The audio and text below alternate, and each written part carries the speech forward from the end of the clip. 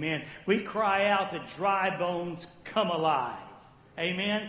Our culture, our society so desperately needs the new life that Jesus Christ can bring. And we want to talk about that today. Are you glad to be here in the house of the Lord? This is a good crowd this morning. Thank you so much. I want to pray when you leave here today, you will say it was good. It's good to be in the house of the Lord today.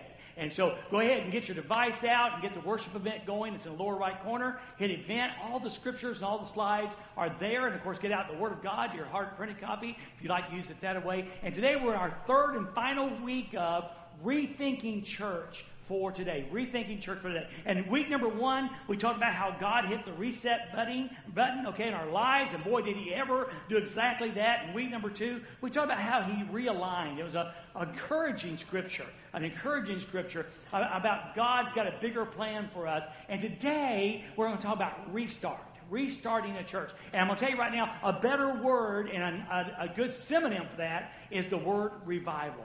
The word revival. I checked to make sure because I knew it was there. I've watched this thing more than you have. And that video where it says in there, could coronavirus ignite revival? Could coronavirus ignite revival? And I think the better question would be, how can it not? How can it not? I don't know how God intended the coronavirus to impact the lost world. I do believe I know why or how he expects and desired the coronavirus to impact the church. And that is a reawakening and a revival of the church today. Would you say amen to that? See, the greater tragedy for the church of the coronavirus will not be just going through the coronavirus. The greatest tragedy will be missing whatever God wanted to show us. That would be the greatest tragedy. The greatest tragedy through all of this is for us not to learn what God wanted to teach us through the coronavirus. God does not waste suffering, and God does not waste time. So you can make sure that as we have gone through this and continue to go through this, that God has a plan that he is working through, and I think it deeply, deeply involves the church. So could the coronavirus ignite revival in our churches? And I say yes, amen, and I pray that it would. You might say, well, what is revival? Because it's one of those terms that you don't hear enough of anymore. So what is a good definition for revival? Well, Charles Finney, and he was an old-time evangelist, long gone dead, but he nailed it. And he's one of our great evangelist preachers, by the way. It says revival is a renewed conviction of sin and repentance. Revival is a renewed conviction of sin and repentance. Do you think the church could use that? Come on, amen? Amen. Yeah. So it's a renewed conviction of sin and repentance followed by an intense desire to live in obedience to God. Get that. Intense desire to live in obedience to God. Now, I'm telling you, I sense in my spirit, I sense in my heart, this is what God had in mind when he allowed the coronavirus to come into our lives as the people of God. It's giving up one's will to God in deep humility. And again, yes, I think it's exactly what he did. I think he realigned us. He helped us refocus on what God wants to do in this world today. So here's what we're going to do. And by the way, I think this whole book, Haggai, has been a great study for me. I pray it has been for you also as we've looked at this. First thing we want to talk about this morning is what's in a name. What's in a name? And then we're going to take a look at holiness and defilement, okay? And lastly, we're going to look at a promise. And all this is in Haggai chapter 2. So let's look and see what's in this name. We've used it every week over and over again, but I've never taken time, Brent, to explain to you, well, what does that name mean? Because it's kind of an unusual name for God. All right, look in your Bibles to Haggai chapter 2, verse number 10 and 11a. And then we have the date again on December the 18th. And by the way, in 116 days, this whole thing takes place. From Haggai 1 to the end of Haggai, 116 days it takes place. So on December the 18th of the second year of King Darius' reign, the Lord sent this message to the prophet Haggai. And here's that name. This is what the Lord of heaven's army says. This is what the Lord of heaven's armies said. It's such an unusual name for God. And yet, for some reason, God chose to use that name in Haggai to describe himself. The definition is really quite simple. It simply means this: the Lord of hosts. The Lord of hosts. The titles like general, commander come to my mind. And so it's a wonderful name, but it's a name, now listen, write this down. It's a mighty name of God. There are a lot of names of God. You know, he's the healer, he's redeemer, those softer, and that's in a good way, softer names of God. But then we have this name, Captain, Commander, Lord of Heaven's armies, and such a strong name. It occurs about 250 times in the Old Testament in different variances as it was translated, okay? But what's interesting is the very first time it was used is found in 1 Samuel chapter 1 and verse number 3. Now what's unusual about that, there's a woman named Hannah, and she desperately wanted a child. She desperately wanted a child. That's one of those situations where her husband had another wife, and the other wife was prolific. I mean, she was having babies left and right, and Hannah was barren. And the husband supposedly, if you can do it, it's just weird. You need to read your Bible because it's so weird. Okay? So the husband supposedly loved Hannah more than the other wife. Okay? But she was barren. So she goes to the temple, and she begins to beg God for a child. And guess what name she used? The Lord of Heaven's armies. She called upon one of the strongest, one of the most powerful names in the Bible for God himself. Oh, Lord of Heaven's armies, would you please give me a child? And by the way, God did. And she became the mother of the prophet Samuel, one of the great prophets of the Old Testament. So it's a very, very strong name. Now what I want us to do, it's not really a detour, but I need to take you to the art gallery. I need to take you to the art museum, and I want to paint a picture of what this Lord of Heaven's army means, okay? So again, if you've got your Bibles, you might want to turn there. It'll be on the screen. In Psalm 24, of all places, Psalm 24, the psalmist gives us an awesome picture of this idea and concept of the Lord of Heaven's armies. Now, we start out a little bit, well, kind of like with Christmas, okay? And so you might go, well, where's this going? Well, hang with me. I love the movie Hoosiers, and one of the coaches, was going to do something about the picket fence. I don't know if that's a play in basketball or not. But he said, don't get caught watching the paint dry. So don't get caught this morning watching the paint dry. Stay with me. It's a beautiful picture. So imagine, if you will, and again, you got to use your spiritual imagination. Imagine, if you will, it's 3 BC. It's 3 BC. And in heaven, okay, the Father looks to the Son and says, it's time. It's time. And so imagine Jesus getting up and leaving heaven and going down to earth. The King of Kings, the Lord of Lords, imagine him getting up when the Father says, it's time. He gets up and goes down to earth, becomes a little baby, and is born of the Virgin Mary. Now imagine, of course, this we know, actually for the first 30 years, we just don't know a whole lot. We got a few pictures of when Jesus was circumcised, when he was 12 years old. But the bottom line is from the time he was born to 30 years old, we just don't know a whole lot about Jesus. We know he probably worked in his father's carpenter shop, but really don't know a whole lot. But when he was about 30 years old, he went public. He went public. And for 3 years, and if you remember correctly, I've told you several times, for about 1,095 days. About 1,095 days, he turned the world upside down. That's what David was reading from Colossians. He turned the world upside down. He began this public ministry, a new teaching, miracles, raising people from the dead. Just an incredible ministry for 3 years. And then when he's 33 years old, and by the way, he left heaven for a purpose, and this was the purpose. This was the purpose. So he left heaven, goes down, and then finally when he's 33 years old, okay, then the time has come again. And so they arrest him, all right, and they nail him to a Roman cross somewhat similar to something like this. And he went on that cross for one purpose, and that was to bleed and die for people like you and me. Because see, the Bible says that the payment for sin is death. But then God has the greater idea that the gift of God is eternal life through Jesus Christ our Lord. So he came and he died on a Roman cross. Without the shedding of blood, there can be no remission of sins, the Bible says. So he shed his blood for our sin. For our sin. Okay? Then he was buried. Now, if you remember back, a while back, the importance of his burial was to prove that he was dead. This was not a time for a swooning Savior. It's not for a time for a comatose Savior. In order for Jesus Christ to resurrect, he had to be really good and dead. And he was. Amen? He was. So they buried him to prove he was dead.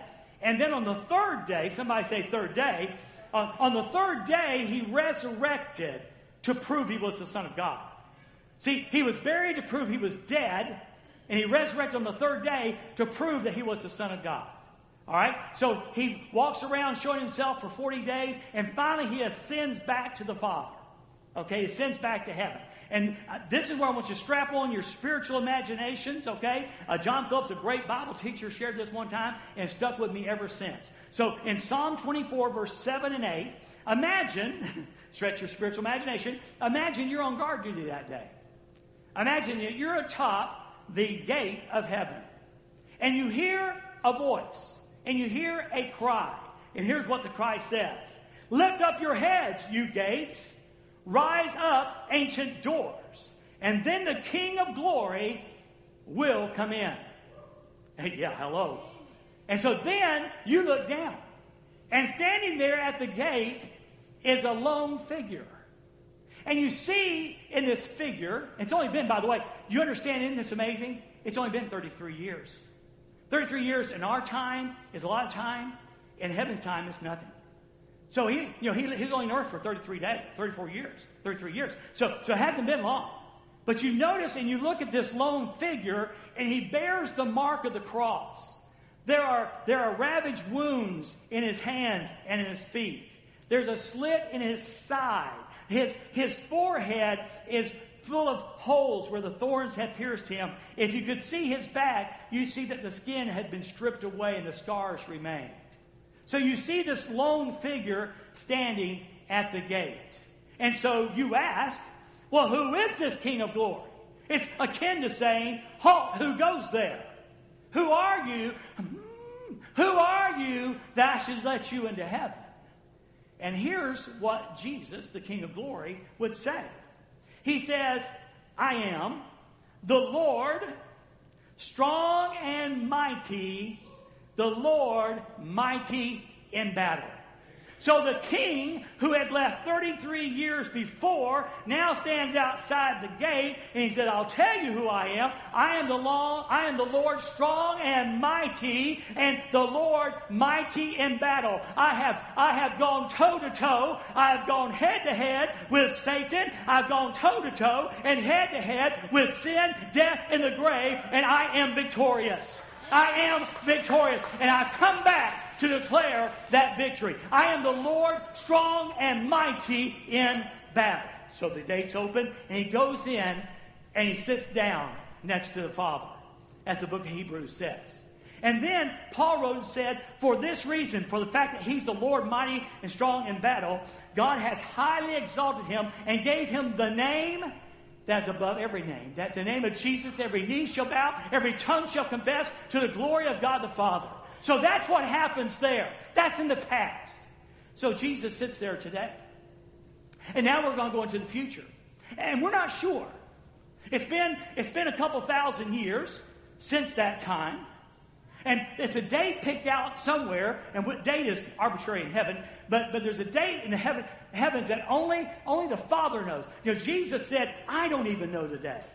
Only your Father knows for sure.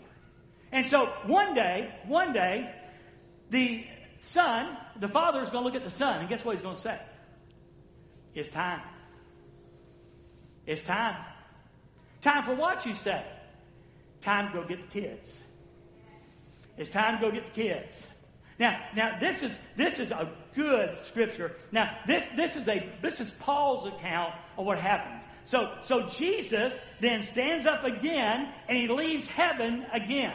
And here's how Paul describes it, and we find it in 1 Thessalonians chapter 4, verse 16 through 18. Here's what it says.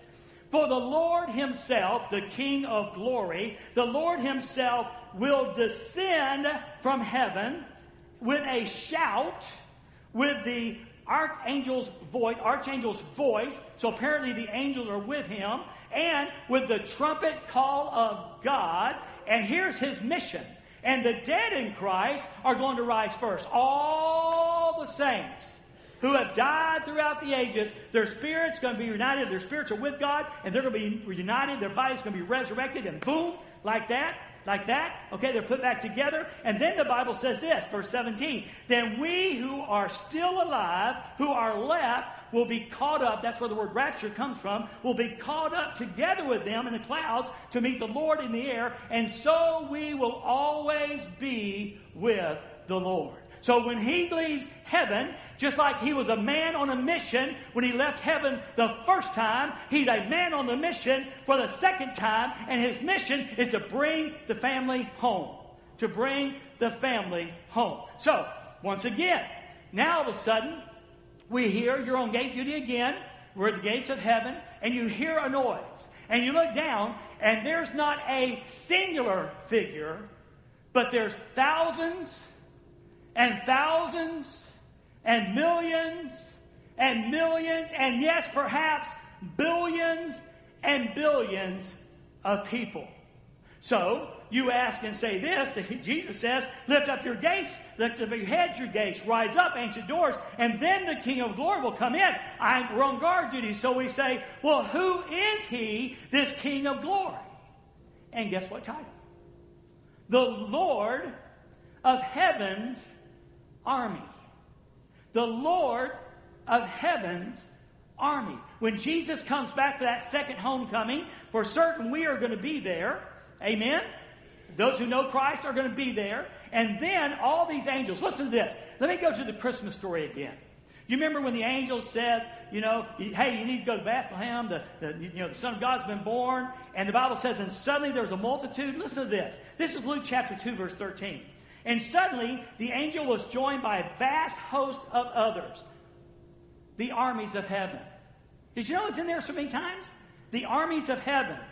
Praising God. And then in Revelation chapter 5, verse number 11, looking forward, listen to this. Here's what John says. Then I looked again, and I heard the voices of thousands and millions. See, y'all want to give Satan more credit than he's due. Have you figured out he's not even in the ball game?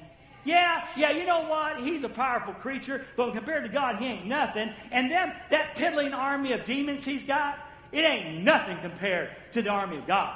Ain't nothing compared. Listen. Then I looked again, and I heard the voices of thousands and millions of angels around the throne and of the living beings and the elders. The ESV, I believe it is, says this. There are thousands upon thousands and 10,000s times 10,000s. So at the gate, all of a sudden, then you've got this huge group, and you've got all the believers and all these angels. And it says, who is this? Who is this King of glory? It's the Lord of heaven's armies. Now, that's a name of authority. You need that today because we're still living in fear of the coronavirus. We're still living in fear of division of our country. Fear. Matter of fact, the fearmongers, ABC, CBS, NBC, CNN, and the rest of them, the fearmongers sell it every time you turn on the news. And you need to know something. That's exactly what they are. They are fearmongers. But let me tell you something. If you're a child of the King, your God is so much more powerful than whatever it is that you think you've got to fear. Okay? So Haggai gets this message. This is what the Lord of Heaven's army says. This is the one talking. This is the one doing the talking. Listen, when God's doing the talking, that means we're supposed to be doing the listening. Amen? When he's doing the talking, we're supposed to be doing the listening. So that's the one asking the question, and he does ask a question. And his topic is holiness. What? Hey, listen, holiness is important to God. So the most powerful God, all right, is doing the talking. Here's what he says. He says to Haggai, ask the priest this question. It's about the law. Verse 12.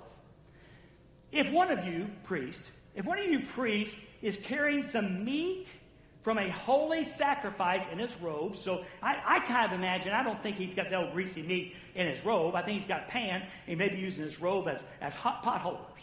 Okay? So you've got this sacrifice, carrying it in your robes, and your robe happens to brush against some bread or stew or wine or olive oil, something that is common.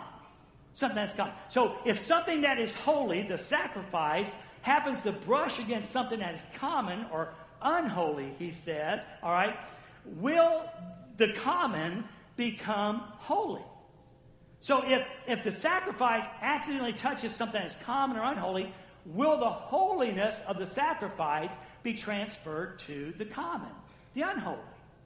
And the priest said, no. And you know what? They were exactly right. They were exactly right. Holiness, this is where you need to be taking notes. Holiness is not the pandemic. We wear masks, we wear face shields, we keep 6 feet apart so we won't catch the pandemic. You've got it and you can give it to me. Okay? Holiness is not like that. Holiness is a birthright. Holiness is a birthright. See, and that's important to know, by the way. See, God's holy people, the church, cannot make our culture holy. It can influence the culture, but it can't make it holy. See, making something holy is God's business. See, one day, when you trusted Jesus Christ as your Savior, He made you holy. But it's His business. It wasn't even your business. It wasn't like you could do something and earn this holiness. God imputed that holiness like Christ imputes righteousness. He imputed the holiness on you. It is a birthright that you have. And it occurs in our life when we trust Jesus Christ as Savior. It occurred, I'll say this again later, I know I'm going to repeat myself, not when you're baptized, not when you join church, not when you decide to go to church, not when you decide you want to be a particular denomination. Okay? Holiness occurs in your life when you put your faith and trust in the Lord Jesus Christ. Now keep in mind, holiness means set apart. Set apart. We become set apart for God when we are born again. We become set apart for God when we're born again. Adrian Rogers is pastor of Bellevue Baptist Church, one of the greatest preachers America's ever produced, and says this: holiness is not the way to Christ. Holiness is not the way to Christ. Christ is the way to holiness. Amen? Christ is the way to holiness. We need to understand that's all God's business. When Peter was preaching in Acts chapter 4, he said this: salvation is found in no one else. Salvation is found in no one else. You know, if you want to see a marine iguana, there's only one place where an iguana is an aquatic animal. Okay? And it's off the coast of Ecuador at the Galapagos Islands. So if you want to see if you want to see an iguana that swims in the ocean, okay, underwater like an otter, okay, you go one place, and that's those islands. You need to understand something. If you want salvation, if you want to be saved, if you want forgiveness of sins, if you want God to touch and make you part of His family, there's only one place you can go, and that is to Jesus Christ. Salvation is found in no one else, for there's no other name under heaven given to men whereby we must be saved, where we are made holy. No other name. No other name. And you know what I love about this? It's broad and narrow. See, some people go, well, that's awful narrow thinking, especially in this culture today. That's such narrow thinking. It is narrow thinking. Because God blatantly declares that if you want to come to me, you come through this. If you want to come to me, there's one way. Jesus said, I'm the way, the truth, life, and no one comes to the Father but by me. If you want to come to the Father, there's only one way. But it's also broad, and that's the great part. It's broad because God so loved the world, that he gave his only begotten Son. And that whoever calls upon the name of the Lord will be saved. So it's narrow in that Jesus Christ is the only way, but then God throws open the door and says, now, any man, woman, child, race, creed, doesn't matter what nationality, what language you speak, any person who's willing to look to the cross and receive by faith, receive forgiveness of sins, turning from their sins and following Jesus, any man can come to Jesus. It's narrow, but it's broad. Isn't that great? Isn't that great? Islam's not that broad. Hinduism is not that broad. But you know what? Jesus is. Jesus is. So when your friend says, well, that's such narrow thinking, no way, you would say, wait just a minute. The invitation is open to anybody who wants to come. Anybody who wants to come. And then understand this and nail this down and write this down. Look in your Bible app, make a note on this, okay? Internal holiness is never generated by external action. Internal holiness, being born again, is never generated by external action. Okay? Your baptism had nothing to do with your holiness. How often you come to church and how faithful you are has nothing to do with your holiness. How big a check you write to the church has nothing to do with your holiness. It is all the cause and the work and the business of God.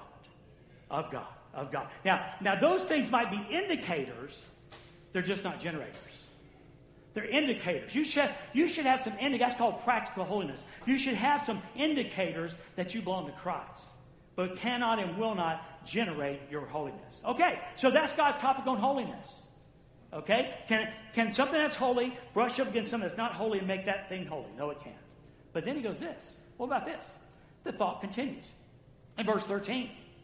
Then Haggai asked this. Well, if someone then becomes ceremoniously unclean by touching a dead person. And that's the Jewish law. If you touch a dead person for a certain amount of time, you're declared unclean. Okay? So if someone becomes ceremoniously unclean by touching a dead person and then touches any of these foods, the stew, the bread, or whatever, okay, then will the food become defiled?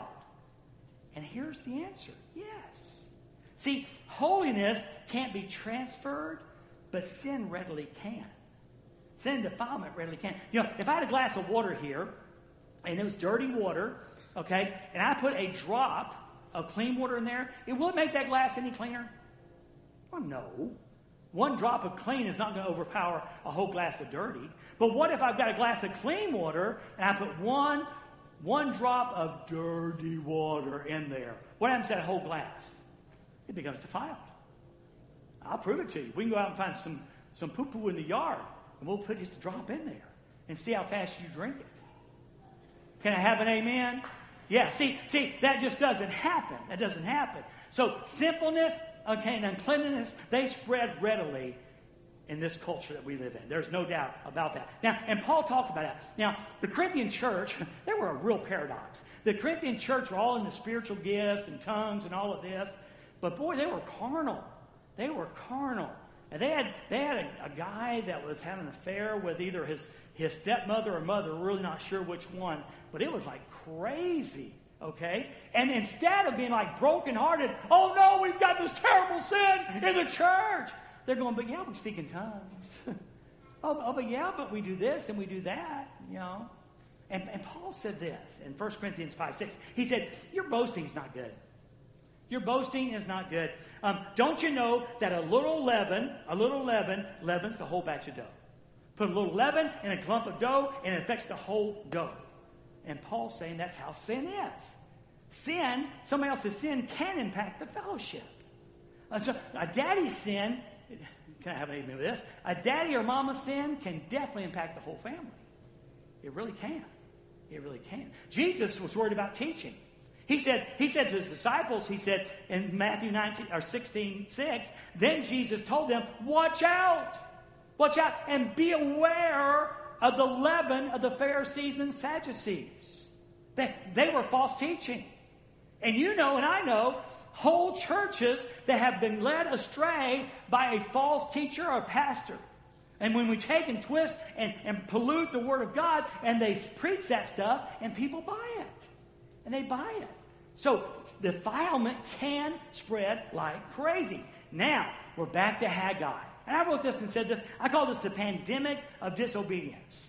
Now, in a way, we're looking back. So it's not like Haggai's looking back now. God's looking back and says this in verse 14. Then Haggai responded to all of this. Remember, holiness cannot be transferred. Sin can. Holiness cannot be transferred. Sin can. Okay.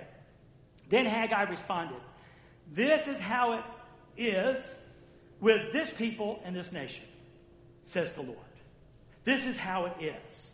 And he's looking back to the time before they became obedient in their disobedient state for 16 years. Yes, they were back in the Holy Land. Yes, they were probably actually offering sacrifices on an altar they had made. Yes. But God said, that is how it is with this people and this nation, saying, Lord, everything they do and everything they offer is defiled by their sin. You may be back home. You may be in Jerusalem. You may be offering sacrifice. But listen. Your sin is defiling everything you do. Church, we got to hear this. We got to hear this. The church has got way too lackadaisical about sin. We have become way too tolerant of sin. Hey, we are way too tolerant of sin in our lives. We gossip. We're bitter. We're angry. And then get mad about somebody drinking a beer. Let me tell you something. Whether you drink a beer, determine what that is, and you deal with that. But I'm telling you, gossip and anger and bitterness and all the stuff we have going on in church way before the pandemic, it breaks the heart of God. Amen?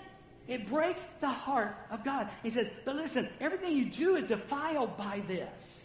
And I think that was the condition of the church before the pandemic.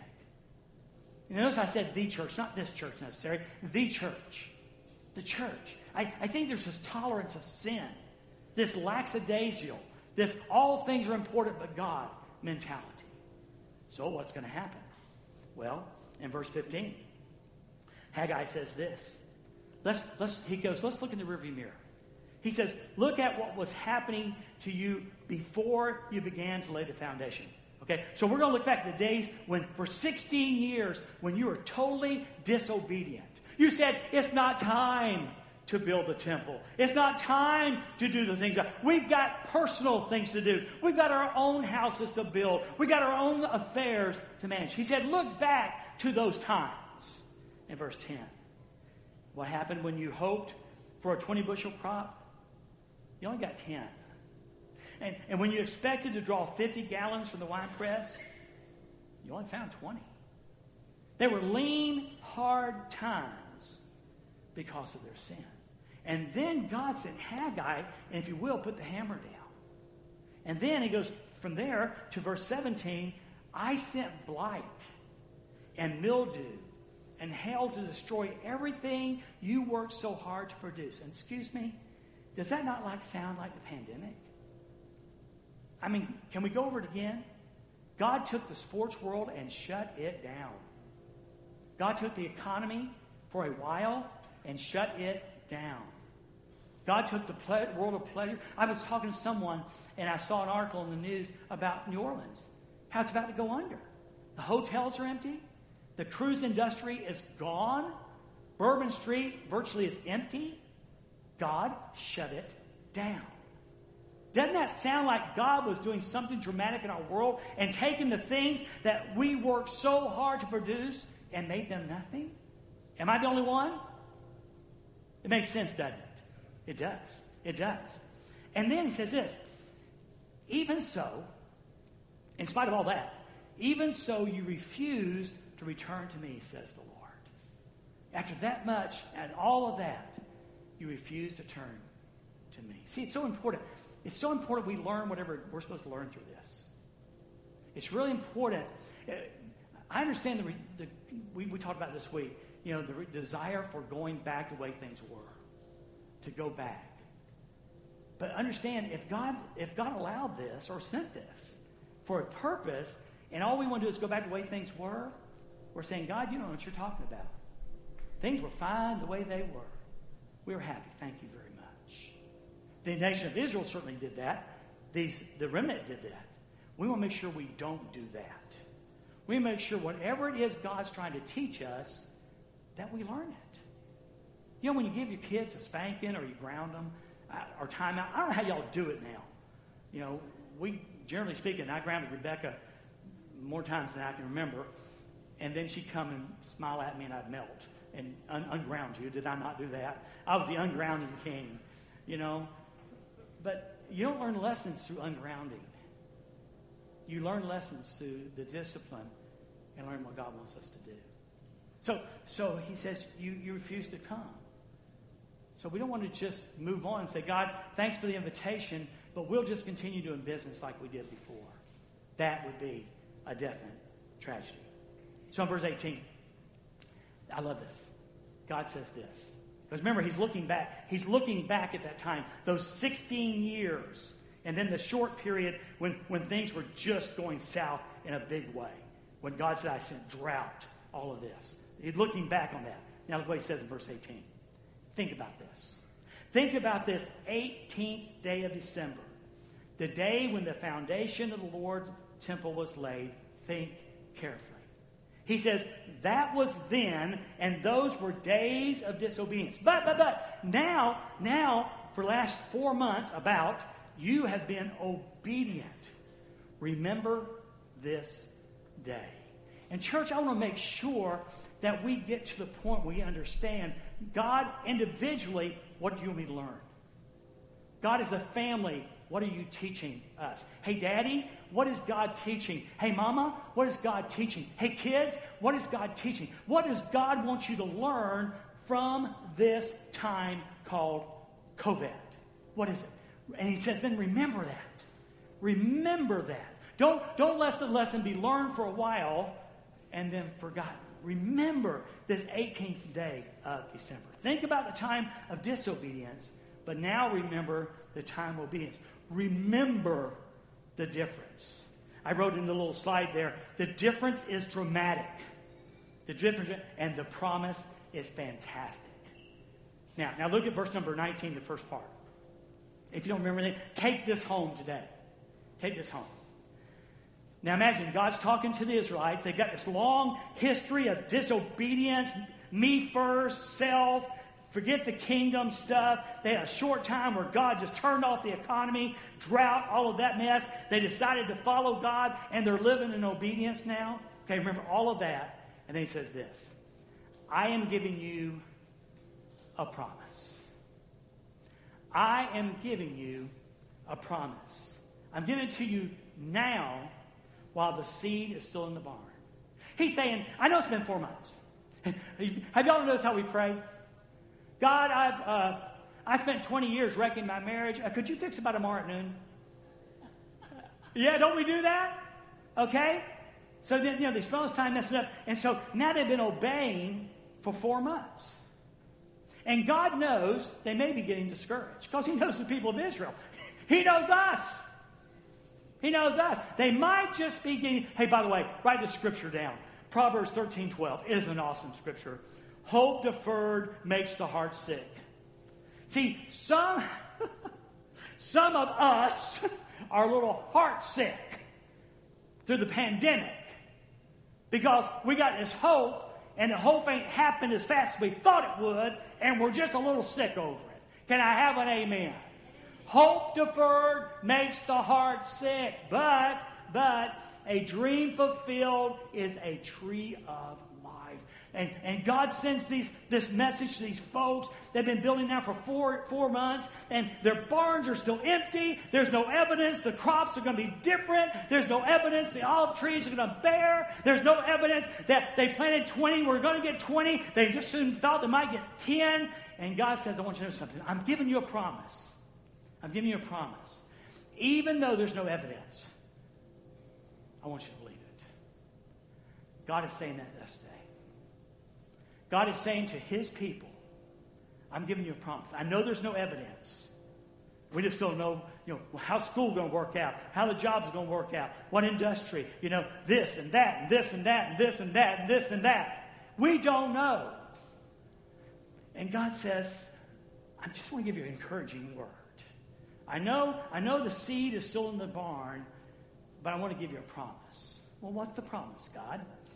Okay, it's this. You have not yet harvested, verse 19, you have not yet harvested your grain. And your grapevines and fig trees and pomegranates and olive trees have not yet produced their crops. Here it is, here it is, here it is.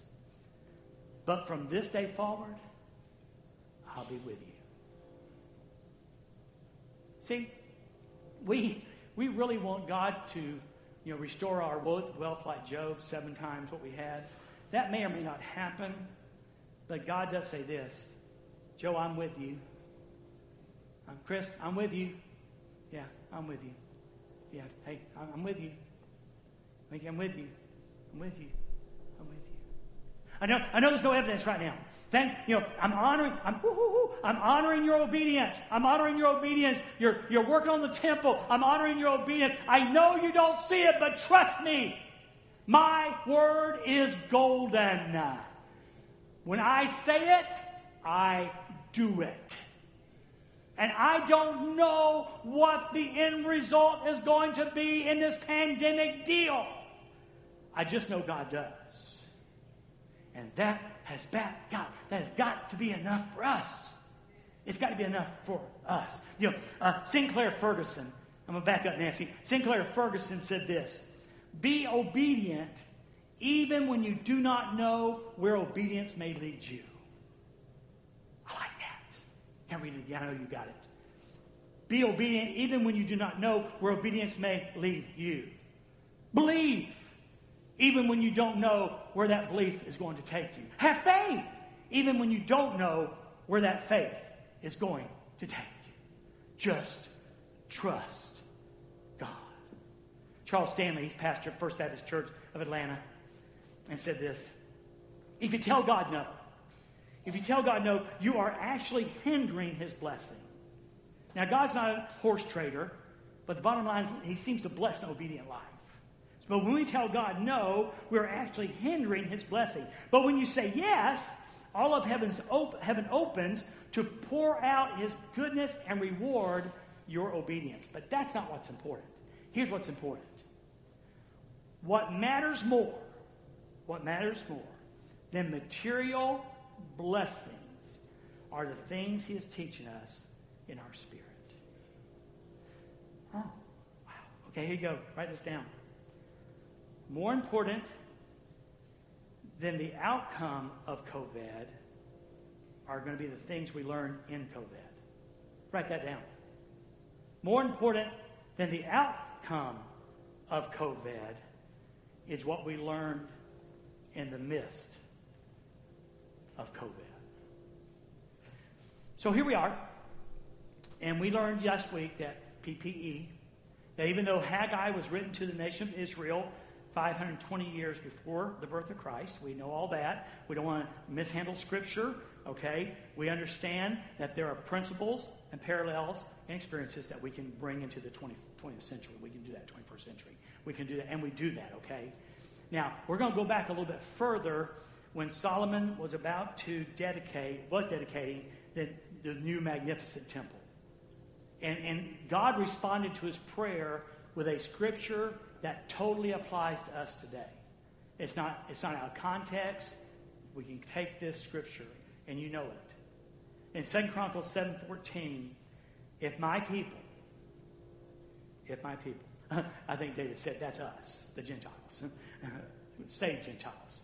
But if my people who are called by my name will humble themselves, hashtag depend on me, and pray, hashtag that means pray, and seek my face and turn from their wicked ways, then I, God speaking, I will hear from heaven and will forgive their sins and restore their land.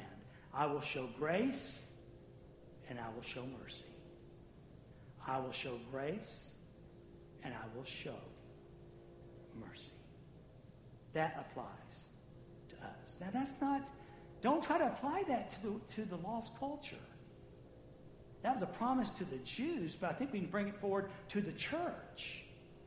You know, America as a whole is not God's people. We are God's people.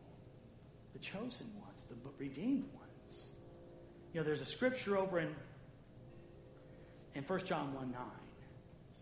It says, if we confess our sins, He is faithful and just to forgive us our sins and purify us from all unrighteousness.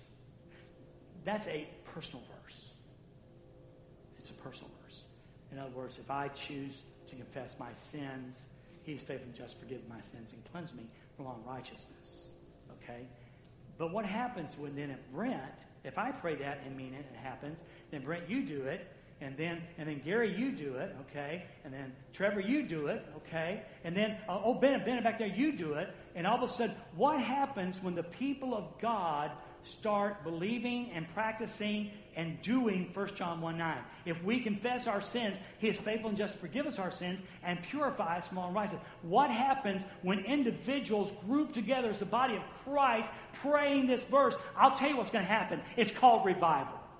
It's called revival. So many are so concerned about America. Show it. Confess your sins. Confess your sins and turn to God. And collectively, God will use His church to influence the lost culture called the American culture. That's how it's going to happen. That's how it will change. Tucked away in Proverbs 14:34, righteousness exalts a nation, but sin is a disgrace to any people. And if we want righteousness to exalt this nation, it's got to begin in the house of God. And I really do believe that's part of what this co-ed mess is about. I think God is speaking to His church, calling us to depend on Him, lean on, calling us to prioritize our lives again, away from calendars stuffed to the gills with stuff, checkbooks depleted by so much stuff. He's calling us home to Him. To Him. So we always end our service with a time of decision. And it's twofold this morning. If you're here today, and I don't know how you took this message, you might go, yeah, that's why I don't come to church. It's because preachers like you. I don't know. But I know this. If you're here today and something's pulling you, you can't explain it, you don't understand it, it may be frightening to you. But something's saying to you, this is what you need. You need this relationship with a man who died on the cross. You may be called, God's pulling you by faith to believe that Jesus did die for your sins. He did come to earth and live a sinless life. He did die. He did resurrect on the third day. And you're part of that whosoever. That if you're willing to put your faith and trust in Jesus and willing to turn from your sin and follow Him, then you can have eternal life. My friend Brent's going to be standing down front, and we would love to share with you how that happened in your life. And I know a chunk of us, maybe most of us here today, know Jesus Christ as Savior. Got that. Understand that. Now, the question is this. What are we going to do with this? What are we going to do with what we've heard for 3 weeks? Or maybe what God's spoken to you in your quiet time or on your way to work. And He spoke to you and said, I'm calling you to something new. I'm calling you to something different. I'm calling you to leave behind a life that was just stuffed full of stuff. I'm calling you to me. What are you going to do with that? Again, the greatest tragedy will not be the COVID virus. The greatest tragedy will be that we do not accomplish what God wants to accomplish. We don't do what God called us to do. And we don't learn what God called us to learn. That's the greatest tragedy. The altar will be open if you'd like to come and pray. We'll have people pray with you if you'd like that. But this is our time for you, for us, to do something with what God has said to us over these last 3 weeks. Let's pray. Father, thank you very much for the privilege of sharing today. Thank you so much. I'm glad you're sovereign, God. I believe you're in control. I don't understand all that's been going on. I get frustrated. I do. But God, help us. Teach us to lean and trust on you. You are magnificent in your glory. You are the Lord of heaven's armies. You're the commander-in-chief of creation and all of heaven. If there's a friend here today who's never trusted Christ, Lord, I pray you'll speak to their hearts. Let them realize their need of a Savior, a Redeemer, a Rescuer. And Father, for the rest of us who maybe already know Jesus, stir our hearts, God. Lord, keep us from going back or staying the same. Lord, urge us, ignite us to move forward and follow you. And Jesus, I pray this in your precious name. Amen.